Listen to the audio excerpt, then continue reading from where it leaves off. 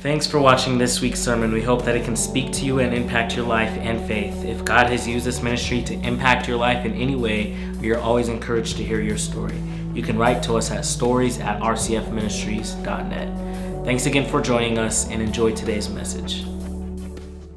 So here's a problem I have this morning. I'm going to talk about this thing called the Colossians hymn as we are in the book of Colossians still, and we are at verses 15 through 23 is the specific verses that we're on. I'll review very, very fast, and I'll begin the process of laying some foundations to get to where we need to go. My problem this morning is I do not want to overwhelm you or overload you with information, so I just want to give you just a bite size, just enough to chew on. Is that fair?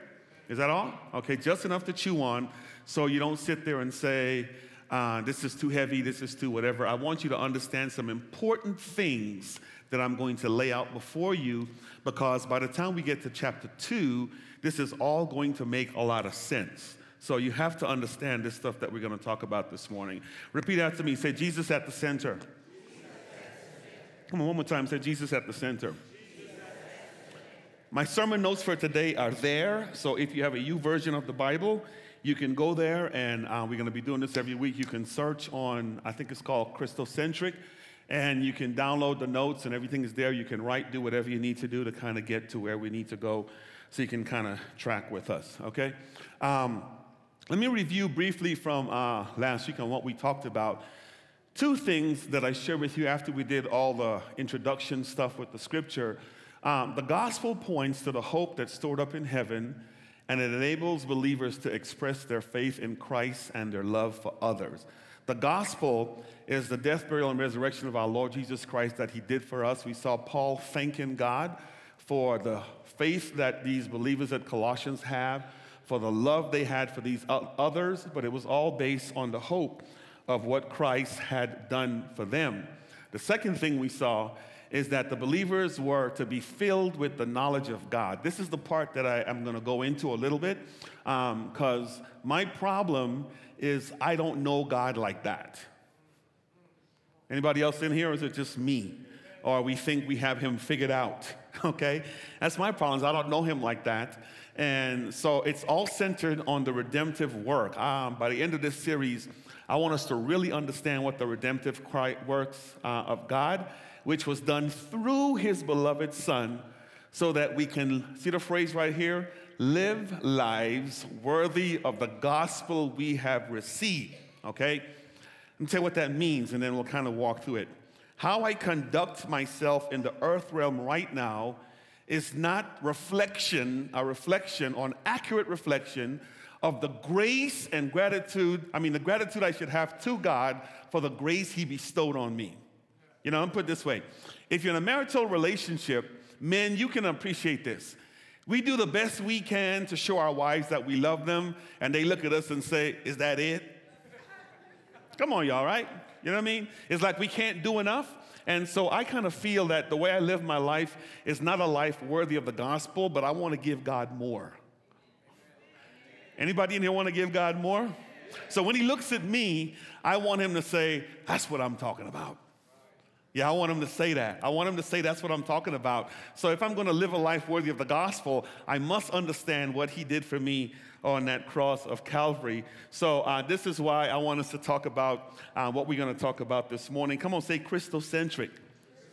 Say it again, say Christocentric.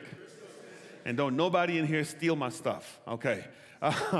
The t-shirt is coming out. We're going to have a good time. And so I want to talk about this whole thing called the Colossians hymn. Now, as I talk about this, first big word I want to put on the screen, and I'll kind of walk you through some stuff before we get to the text. Colossians, I'm going to compare it to Philippians chapter 2. It's probably one of the deepest books in the New Testament as it deals with a good Christology. Okay, and what I mean by that, a good study of who Jesus really is.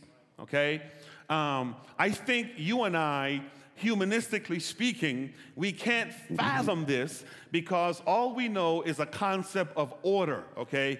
God at the top, Jesus in the middle, and we put the Holy Spirit on the bottom somewhere. We have a problem putting them all on the same plane. Come on, y'all, talk to me. Are you with me? Here's how we live this out theologically and philosophically in our life. The big G's up here, the Jesus is in the middle, and the Holy Spirit is whatever. And so when we get filled with the Holy Spirit or the Holy Spirit enters our lives, we don't see that as God living in us. You kind of get what I'm saying? And then when we accept Christ in our life as personal Lord and Savior, we don't see it as the vehicle where God really entered our lives. Or matter of fact, here's the deeper part, and I'll talk about this in a little while, is that what happened on Calvary, we really don't know who's on that cross. Can we talk about that? We really don't know who's on that cross. And so as a result, we live our lives funny. So I just need to kind of share some things, and I'm not going to be too long. I just want to kind of point some stuff up. So cosmologically, what that means is that, which is the study of the Christ, the cosmos or the world or the angelic realm. I'll kind of hit that a little bit. Christ is not simply the agent of creation. That's the part that jacks me up. But the goal of creation, all things were created by and for him. If you can think about it, it's all about Christ. If you can think about it. The problem is I mess it up, and I'm going to bring you in there with me. The problem is you mess it up. Don't say go by yourself, preacher. Y'all come with me, okay? I want us to talk about. So come on, say cosmologically. Say that. And these notes are out there, but write them down. We're going to flesh it out a little bit, okay? Here's another crazy one. Before I even pronounce it, soterios has more to do with the doctrine of salvation, okay?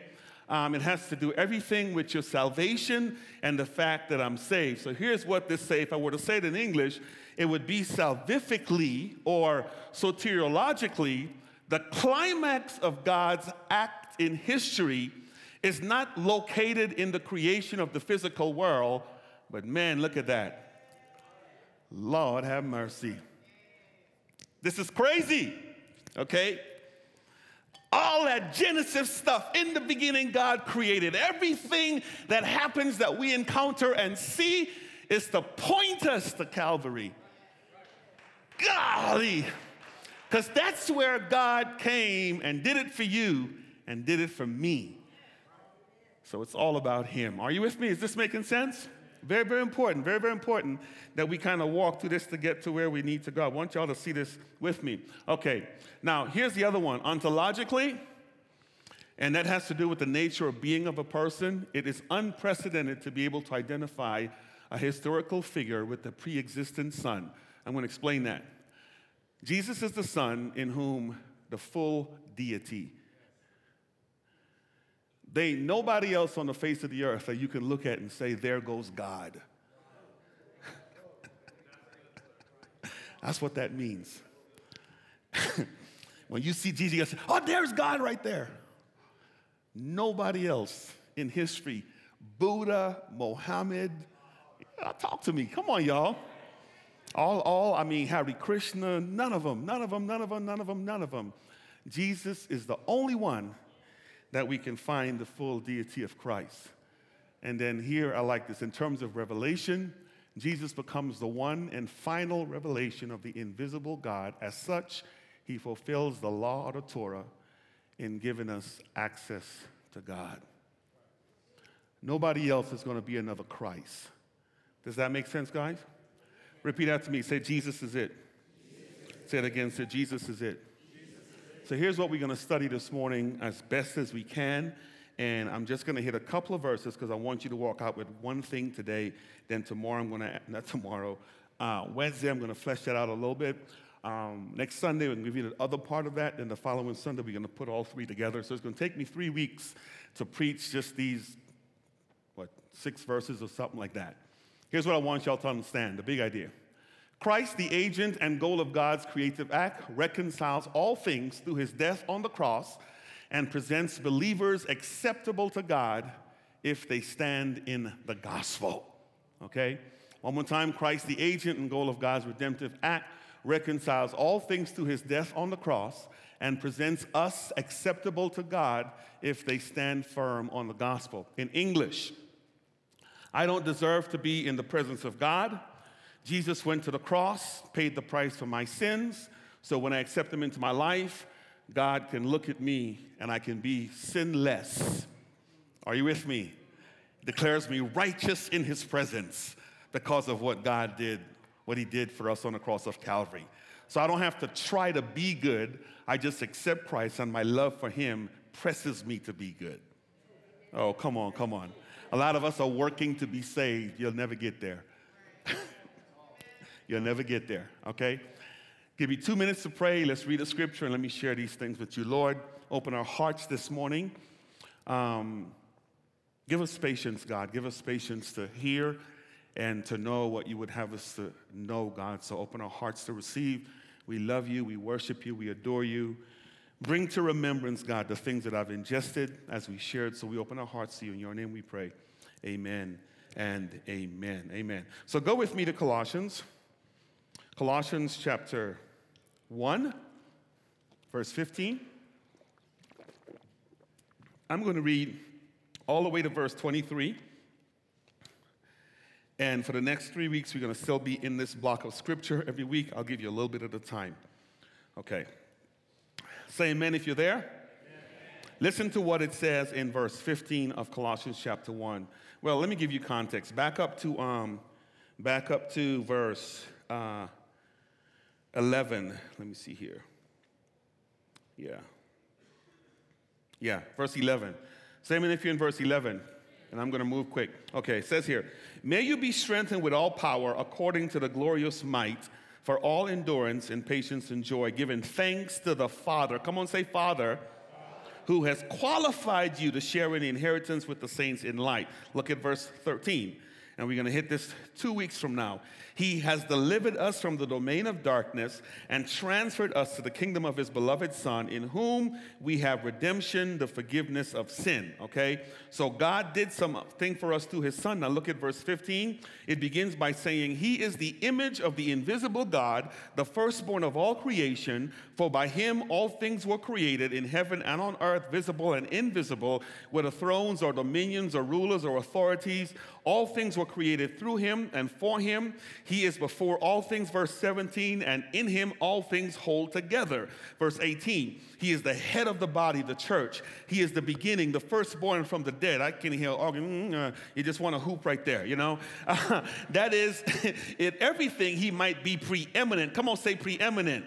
Yeah, look at verse 19. For in him the fullness of God, Jesus, I can't wait to get to that, was pleased to dwell, and through him to reconcile to himself all things, whether on earth or in heaven, making peace by the blood of his cross. Verse 21, and you, that means me. Come on, say, and me. Come on, say it again. Say, and me. Who was once alienated and hostile in mind, doing evil deeds. Jesus, I like that. He has now reconciled in his body of flesh by his death, in order to present you, or to present me, holy and blameless and above reproach. Lord, have mercy. If indeed we continue in the faith, stable and steadfast, not shifting from the hope of the gospel that you heard, which he has proclaimed in all creation under heaven. And here's what Paul says. When I got that, I announced my call.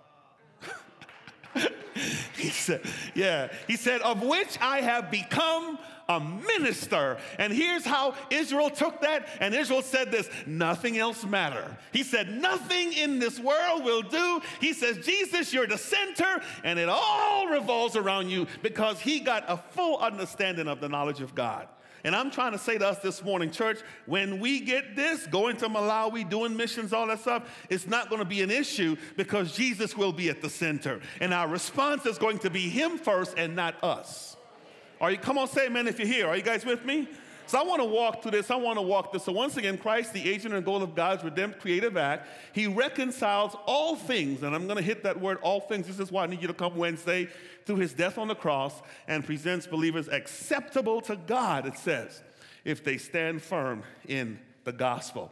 Okay, so first thing I want you to walk away with today is that Christ is supreme over the cosmic realm.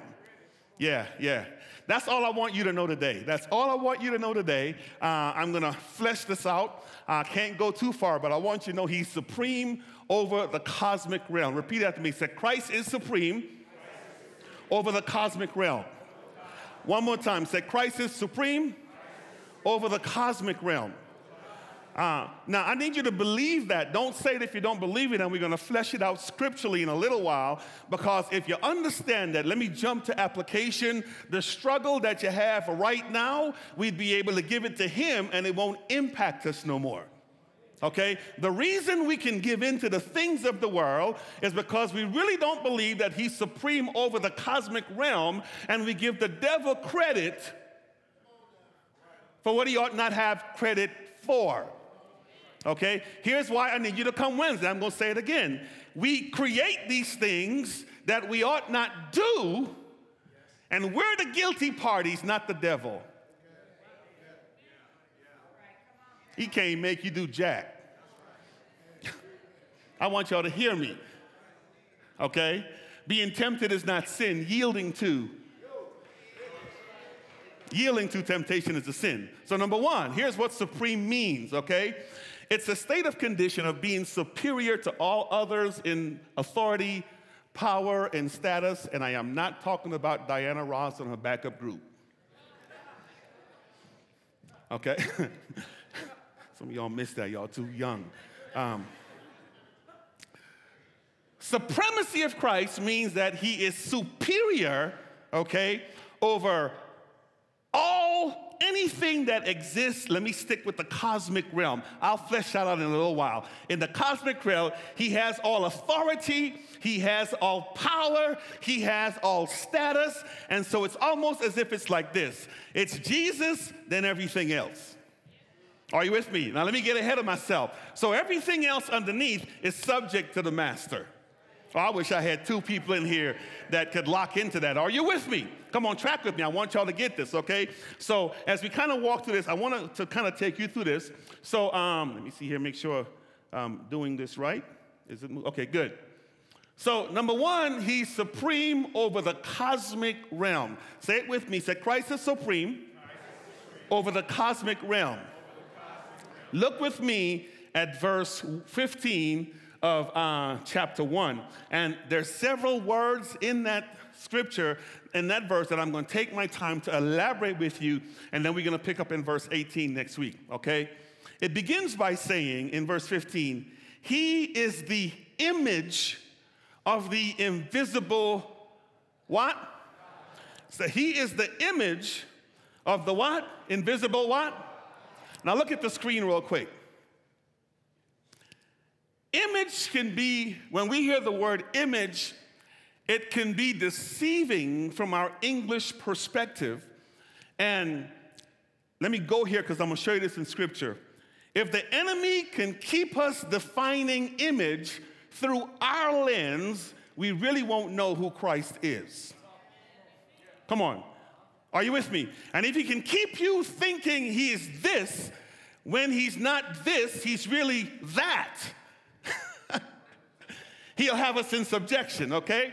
So it's the Greek word icon, and what it means, it's an object that has been formed to resemble a person, a god, an animal, likeness, or image. I'm going to go to Genesis in a little while. Now, here is how we define the little thing. We will take, I wish I had, I wrestled all week to have a good illustration. Here's the best I can do. You guys ever seen the little Buddha dolls with the big belly? Okay, here's what we'll do. We'll say that doll is Buddha's image. You kind of get what I'm saying? That's our humanistic translation, and so we will attach a definition to image to this thing that has the shape, the form, the curves, the belly, all that stuff, and say that thing is in the image of Buddha, and then here's how we'll define it. He looks like Buddha. Are you with me? But here's the thing you need to know. The image is not Buddha. So you can't use that human definition to really understand what it means. When we use the term image in biblical terms, we're talking the very essence of who God is, okay? He is God himself. Oh, I wish I had somebody in here. Let's do this. Go with me to Genesis chapter 1, verse 27. And I need to show you this because we're going to pick this up on Wednesday when we come back to this. I want to show you a difference here, and I want you to see this real quick. Genesis 1 and 27. Well, back up to 26. Okay, back up to 26. And then let's kind of talk about this and hit this. Okay, you guys are there? Amen. If you're in Revelation, you went the wrong way. So, yeah, kind of. Your other left, yeah. Okay. 26, listen to what it says. Then God said, let us make man in our image, and what's the other word? After our likeness, okay? And then let them have dominion over the what? Fish, and over the what? Sea, the sea, and over the birds of the heavens, and over all the livestock, and over all the earth, and over all creeping things. Where? On the earth. Now look at verse 27. So God created man in his own image. In the image of God, he created him. Male and female, he created them. Something just struck me. Go back to verse 26. 26, I'm sorry. God said, let us make man in our image after our likeness, and let them have dominion over the fish of the sea, the birds of the heavens, over the livestock, over all the earth, and over every creeping thing that creeps where? On the earth. Okay, so dominion, so let me tell you what that word image there in the New Testament. Image says that there's certain features, certain character traits, certain things that belong to God that he transferred to us to give us capacity to be able to respond to his grace. Does that make sense? Okay, image there does not mean that we are God. Let's be clear about that. Let's come on, talk to me, guys. Are you with me? So you having the image of God doesn't mean that you are God, because some people have mistakenly fooled themselves into thinking that, okay? It just means that there's certain capacity of reason, of function, of certain things that God has transferred to you to allow you to respond to him salvifically other than the monkey.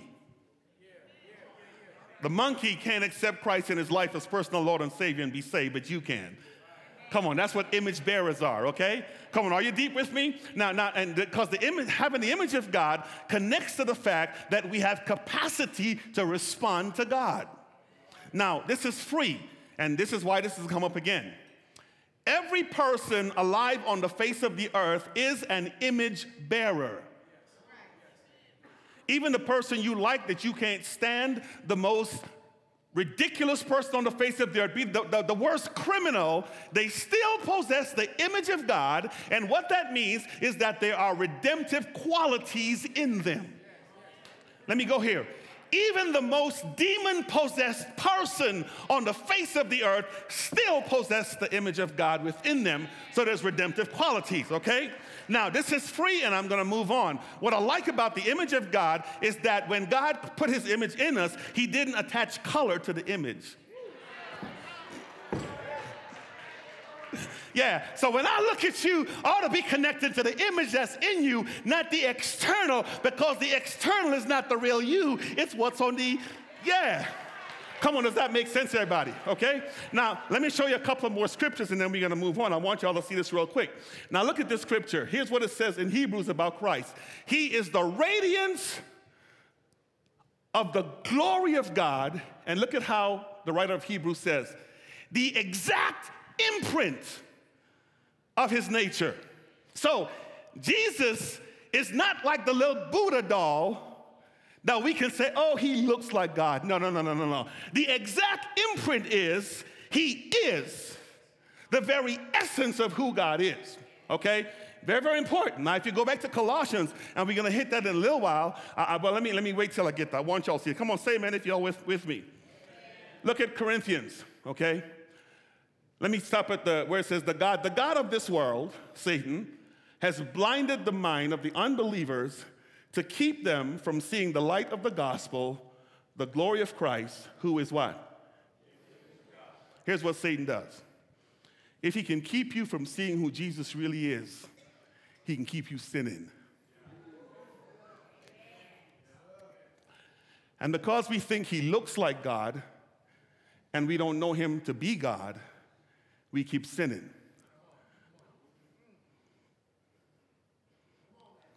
Does this make sense? And we stay in this trap because his goal is to keep us there. Let me show you this scripture real quick. Look at this one. This is a lot of, let me read this. Here's what Jesus himself said about himself.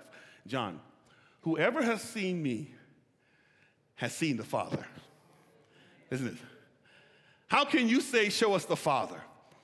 Do you not believe that I am in the Father and the Father is in me? The words that I say to you, I do not speak on my own authority, but the Father who dwells in me does the works. Believe me that I am in the Father and the Father is in me. Or else, if you can't handle that, just look at what I'm doing. Here's how this happened. Context. Jesus was hanging out with his disciples, and he's all talking about, I don't do nothing but the Father. What the Father says. If the Father says heal, I heal. If the Father says save, I save. If the Father says feed, I feed. And here's his disciples. Okay, you keep talking a lot about the Father. How can we get to see him?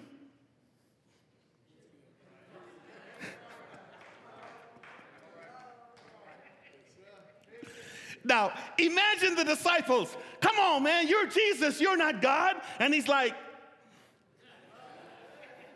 oh, come on, dude. You know you're not Jesus because you eat with us and you hang out with us and we don't see you. And as much as I hate to say it, that's your problem and that's my problem. Are you with me? We see Jesus and we view him as if he's not God. And the sad commentary is we live our lives and treat us as if he is not. But he is the exact image. Come on, say Jesus is God. Jesus. Say it again. Say Jesus is God.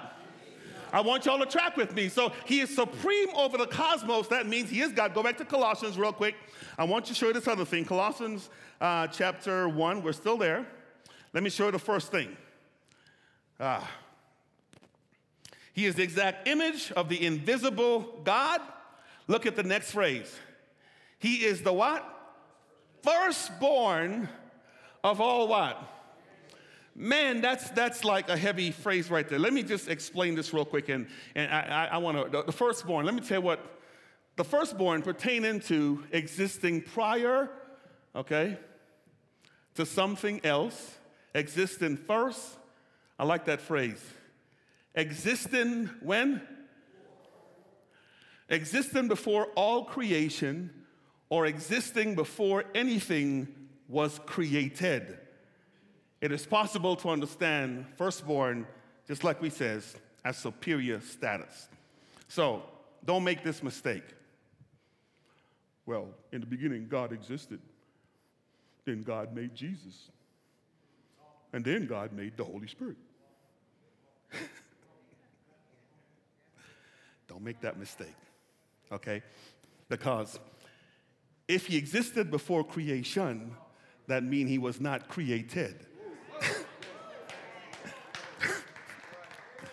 Come on, say amen with me, guys. I know this is rough. I want y'all to wrestle with me, okay? That's the whole premise of everything that I'm trying to get you to share here to understand. Now, let me talk a little bit about that word firstborn, okay? Firstborn is a word of authority, not necessarily only position. Here's what you think. Derek has a firstborn son. I have a firstborn son. And in my humanistic term, I'll say to him, because he's firstborn, he came out first. Okay, and in a sense, it has meaning that's attached to it to say only priority, or it's a temporal term. But in this sense, firstborn is a term of authority. Come on, say authority. Okay, here's the reason I'm saying that. Y'all know the story of Jacob and Esau, right? Okay, and if you understand this, what I'm saying to you, Esau was the firstborn, right? But who got the birthright? Yeah, you kind of get the idea, okay? The same thing with David. David was the youngest of Jesse's son. Yet when you read scripture, listen to how it refers to those 12 guys by way of authority. David was the firstborn. Has nothing to do with coming out first, but has everything to do with the election of God, the authority of God, and who God decides is going to do what he wants done. The same thing with the nation of Israel. Lock into this. Don't fool yourself into thinking that God created the earth and then he created the Israelites, and so they're the firstborn. There were probably nations that existed before them. But it's an issue of choice. Now, let me help y'all in case you fall asleep on me. The fact that God calls you and he calls me his firstborn doesn't mean that we were the first somebody to come on the scene, but it means all the more that in spite of every person on the face of the earth, he chose you and he chose me. Come on, I wish I had somebody in here. It is a word of authority saying that he means something. Come on, say firstborn. Say it again, say firstborn. Here's what it means. Firstborn is used as a legal term to refer to one who is a heir of the father's inheritance. And as heir, this person also inherits the what? Power, the authority of the father over his household. The title firstborn therefore points to the unique and incomparable identity of Christ. Go back to the top one. As heir, this person also inherits the power and authority of the father over his household. Y'all give me 2 minutes to play with this. When I came to Christ, the deep folk noticed, I became a joint heir with Christ. Y'all have heard that before. Are you with me? So what that means is not that I am Christ, please nobody mistake me, not that I am God, I'm not saying none of that, but I share in the power and the authority that my Father has over his household. Are you guys with me? Okay, so check, let me give you a couple of applications and I'm gonna move on really quick because I wanna hit the other two. In my house, Tony ain't in here, right? Okay, good, yeah. I'm the man of my house. I got said real soft, yeah. Yeah, she might be listening. Okay, good. Yeah. Y'all know how it goes. Amen. Y'all talking about, I know you're not. She is, yeah. But in my house, that's the rest of y'all. Yeah, I'm the man of my house. So that means, don't nothing go on in my house. Well, sometimes. Yeah, don't nothing happen that I'm not. Come on, are you with me? I mean, I run everything in my house. I do. I run everything. The dishwasher, the vacuum, but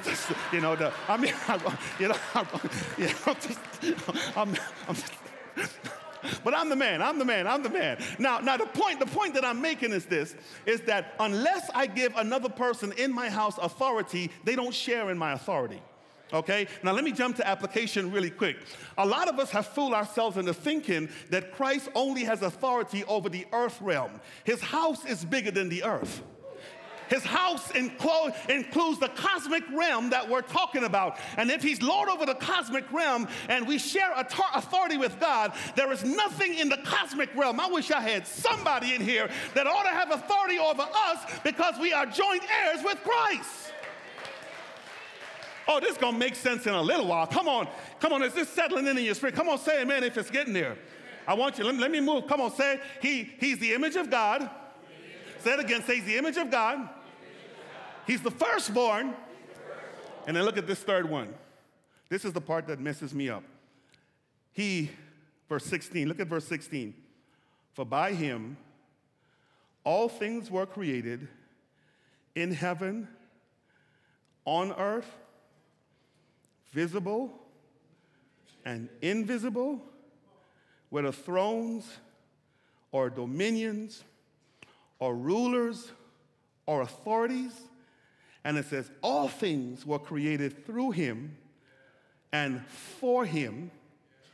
You guys see that? Let me read that one more time, because I'm done. I want to share one more thing. This is all I want to give you today. This is the part that's got me messed up. In him, all things were created.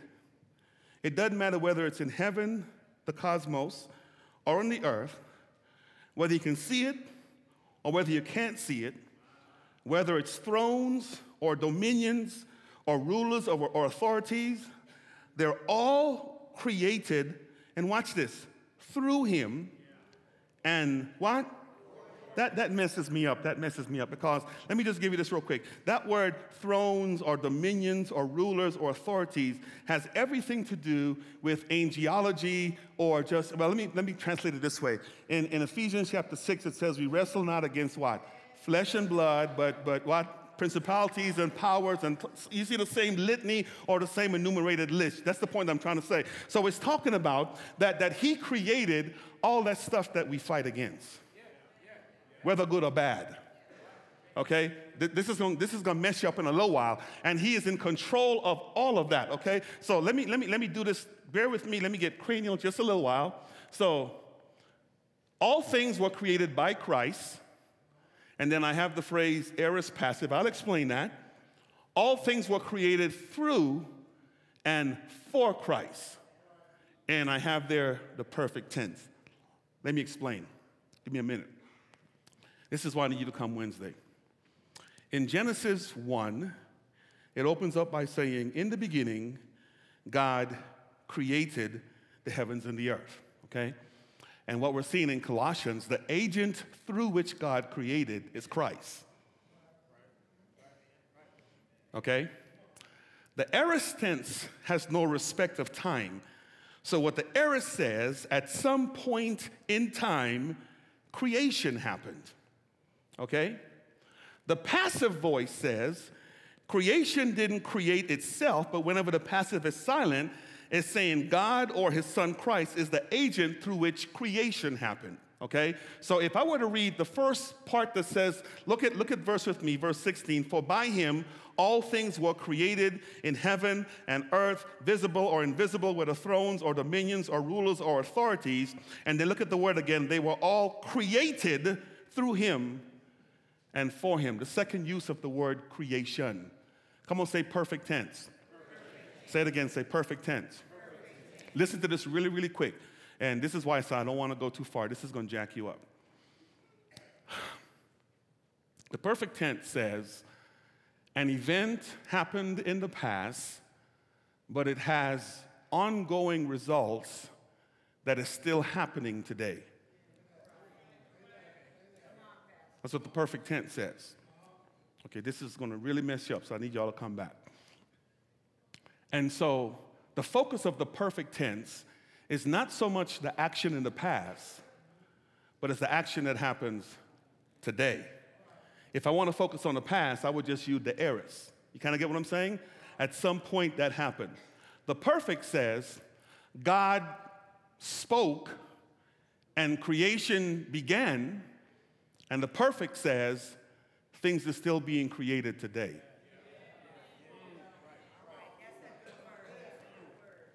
You guys are deep because you're thinking God is still doing the creation today. I'm thinking you are, and I'm thinking I am.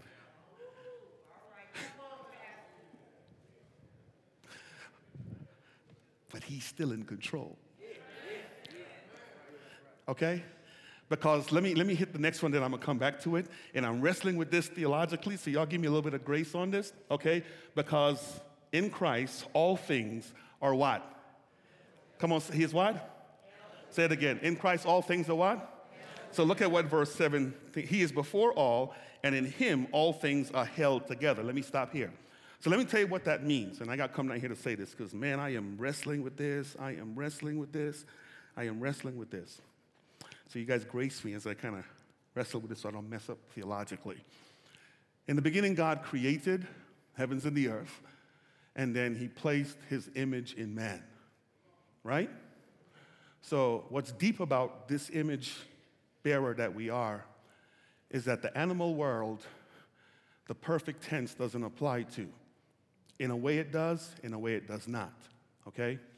But we have the ability to kind of be like God. I'm not saying be God in a certain sense. Are you with me?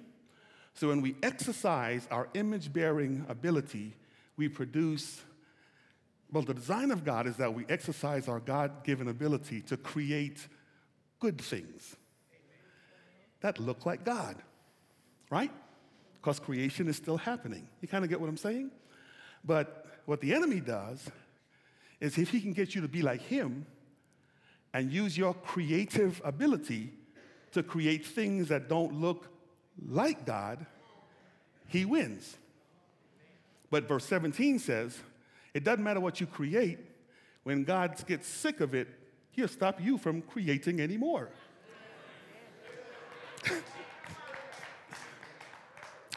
I know I'm messing y'all up. Let me give you some examples. So there's first order creation. This is my stuff that Robert, I'm going to develop this out, man. I think I'm onto something. There's first order creation, and then there's second order creation. Here's what first order creation looks like. A purebred dog, not mixed with nothing.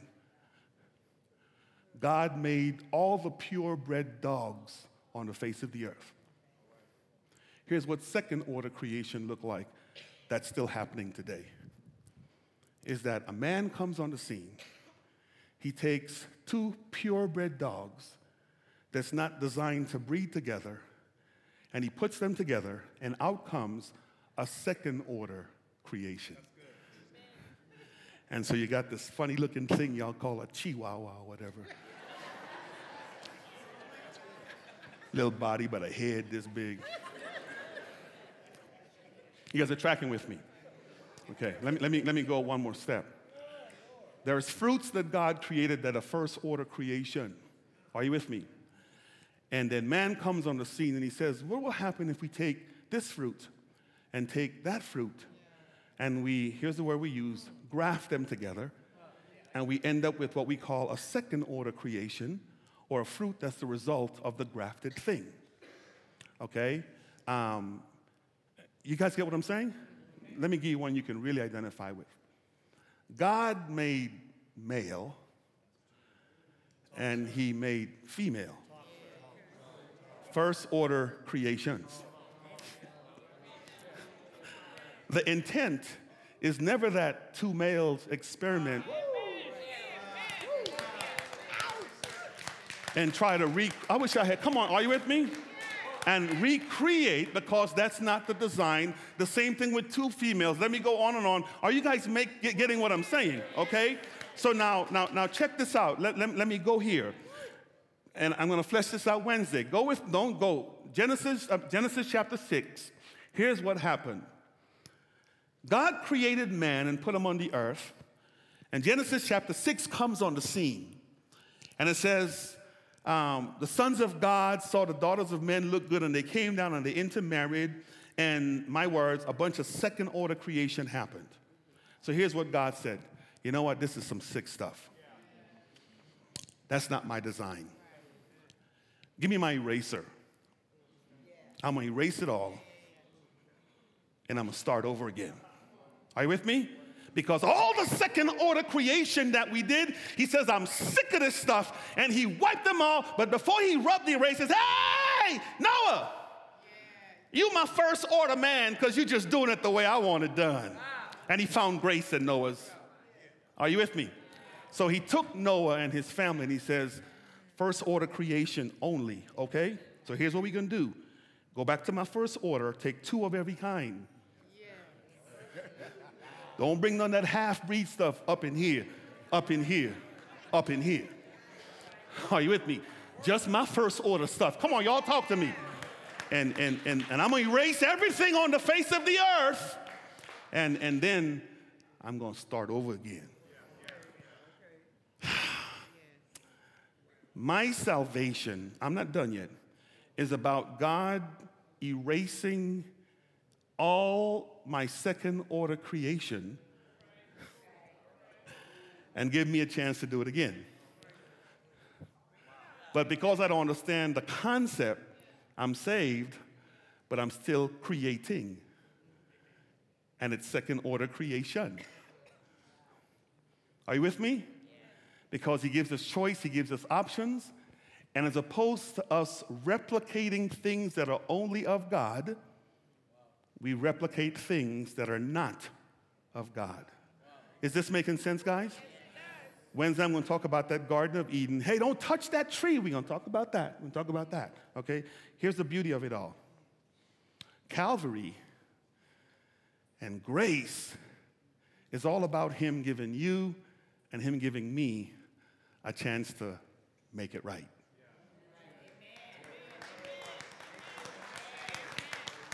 Come on, that's just the surface version of it. Now here's the beauty of verse 17. So when he finished with Noah in Genesis chapter 6, he says, never again Will I wipe out the earth with a flood? So whenever you see my rainbow in heaven, that's a sign that I'm going to stick with my word. So the only reason you and I are getting away with second order creation stuff is because God is going to remain true to his word. So here's how verse 17 says, he upholds it all by his hand.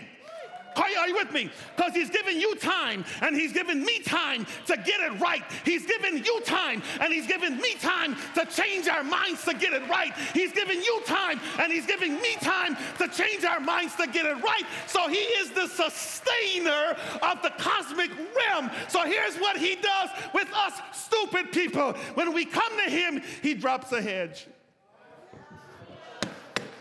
Here's what, Satan, where you been? I've been roaming forth. Have you considered Job? Yeah, but you got a hedge. He's sustaining.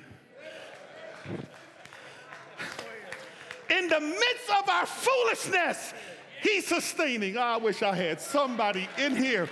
In the midst of our sin, he's sustaining because he upholds it all.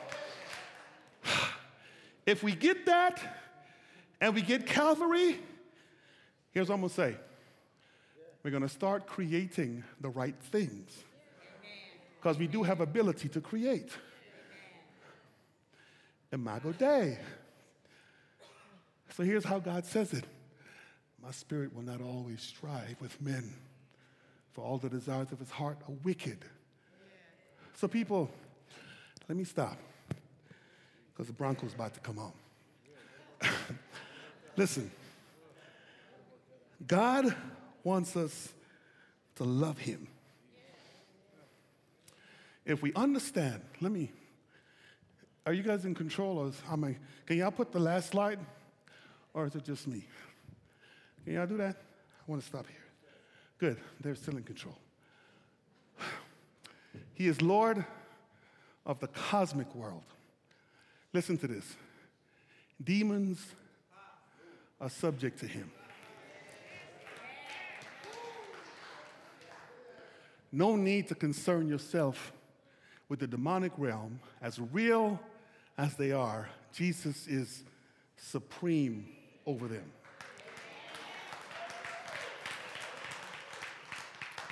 Listen to this. Believers should live the victorious Christian life. Let me put this together like this. I'm the man of my house. God is the man of his house. Christ is the man of his house. Christ being supreme over the demonic realm or the cosmos meaning. Listen to how I'm going to say this because I'm fleshing this out. When Satan comes to you, and I'm guaranteeing you that booger's going to show up. I'm guaranteeing you that. You ain't all that. If he had nerve to come to the first Adam in all his holy and righteousness, you better get your act together.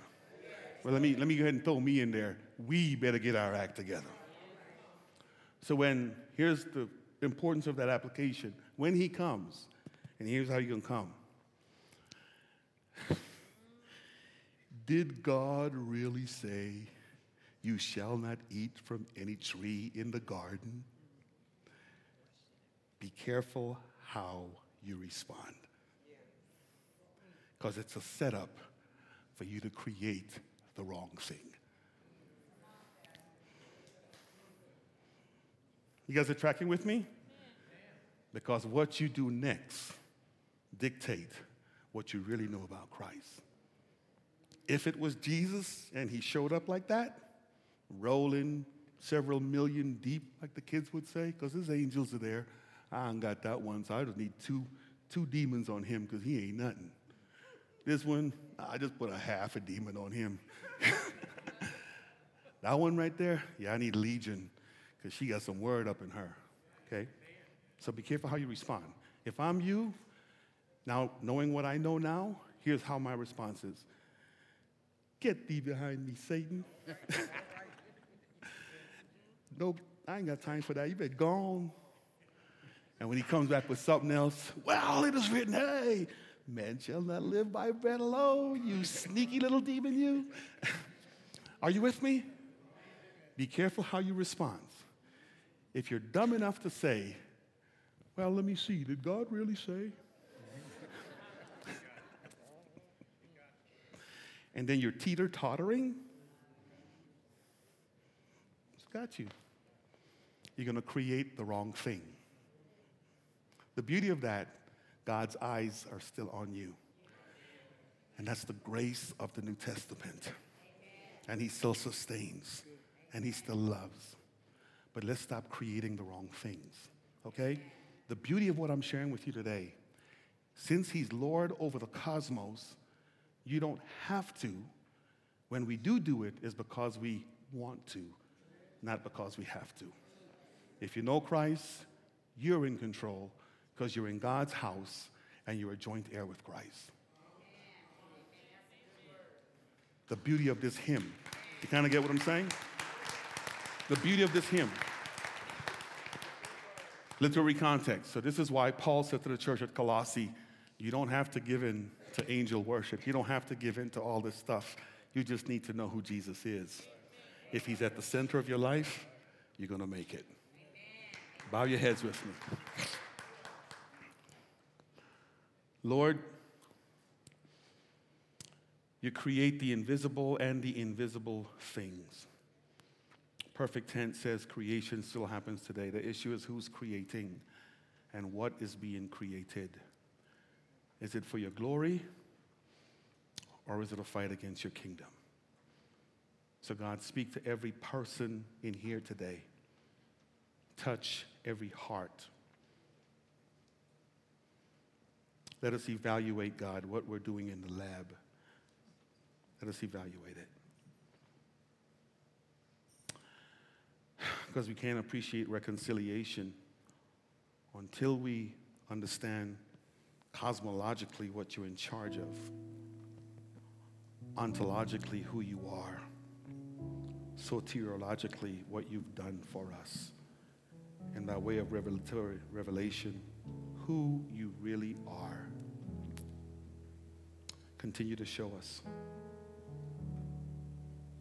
Continue to show us.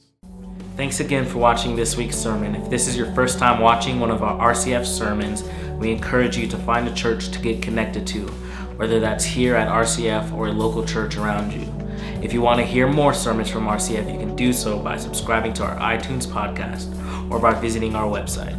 At our website, you can also donate to this ministry online to help support this ministry in impacting and reaching the world. You can also follow us on Facebook, YouTube, and Instagram to stay up to date with what's happening here at RCF.